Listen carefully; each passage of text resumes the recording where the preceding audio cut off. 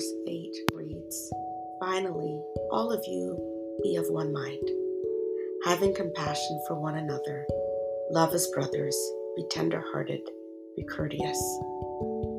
Of course, we're all going to have different thoughts. We are different people. But the Lord asks us to be of one mind, to be unified in having compassion, having love, being tender-hearted and courteous and kind. That is what it means to be of one mind, to love like Jesus loved, no matter what. Yes, the Lord experienced different feelings. Yes, the Lord would prefer that people respond a different way. But He always moved in love. He always moved with compassion. He always was tender-hearted and even courteous, even when He had to deal with the Pharisees and the accusers and people who didn't treat Him well. He still turned around and was courteous. When He asked a question, when He told a story or a parable, He wasn't rude or He wasn't arrogant. He was kind. He was tender-hearted. He was courteous. And that is what He's asking of us. No matter what we face, no matter what people do to us, no matter what people say to us, He wants us to have a mind that is unified in love. He wants us to treat people the way we wish to be treated. He wants us to be those that extend compassion and love, tenderness and kindness to others. So let's make that decision that no matter what happens to us, we will always have a response of love, of kindness, of compassion, of forgiveness. We would be tender-hearted. We would be like Jesus. We need to pray to do that, because in our own strength, we fail. But with Him, we can do it.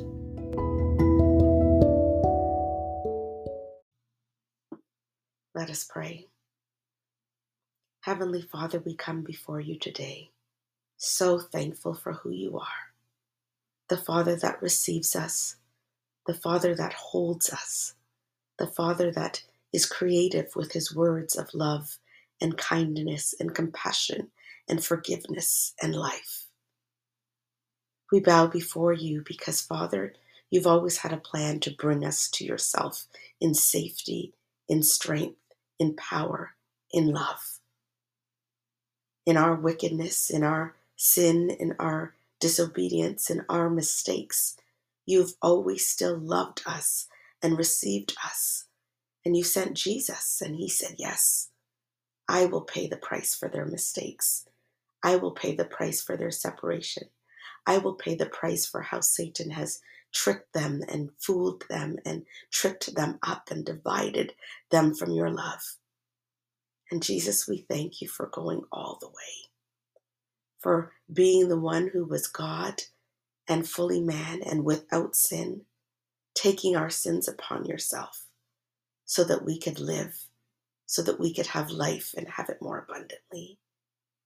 And Holy Spirit, we thank You for being the one who has stayed behind to love us, who has stayed behind to care for us, who has stayed behind to carry us and to remind us of the words of Jesus, to comfort us and to lead us in wisdom, and to empower us so that we could be more than conquerors, so that we could be and live exactly how You've created us to be and live. Holy Spirit, we thank You so much that we have You and that we do not live this life alone, that we are never forsaken because we have the Lord with us at all times. And because of that, we know that we can be of one mind. We can be compassionate, tender-hearted, and kind, living in love for one another, showing forgiveness, being united in loving like Jesus has loved.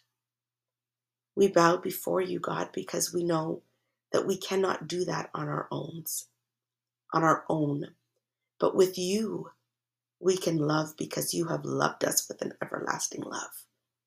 With you, we can forgive because your power is made perfect in our weakness, and we just have to make the choice, and you give us what we need to forgive the deepest hurts, the deepest disappointments, the deepest betrayals.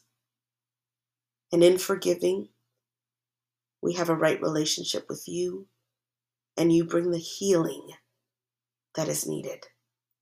We don't forgive for the other person. We forgive for ourselves so that we can walk in healing. We can walk in power, and nothing holds us down. Nothing keeps us bitter. Nothing keeps us in that place where we cannot grow. Forgiveness frees us. Love frees us. Kindness and compassion, grace and mercy, it frees us. So help us to choose to let you free us. Lord, we are so thankful that we have you. And so, Lord, to be who it is that you've called us to be, we give ourselves to you. And we ask that you help us. Help us in our marriages. Help us in singleness. Help us in our friendships. Help us with children. Help us with our neighbors and our colleagues and our friends and our family members. Help us in society. Help us with our strangers that you put on our path. Help us with our bodies and our thoughts and our feelings. Help us with our finances. Help us with everything, because we know we need you. So we pray today that your kingdom would come and your will would be done on earth as it is in heaven in our lives. We thank you that all things are possible with you. We thank you that we can do and be everything you've asked of us as we hold on to you and hold on to your promises and trust you. So that we choose to do today. In Jesus' name, amen.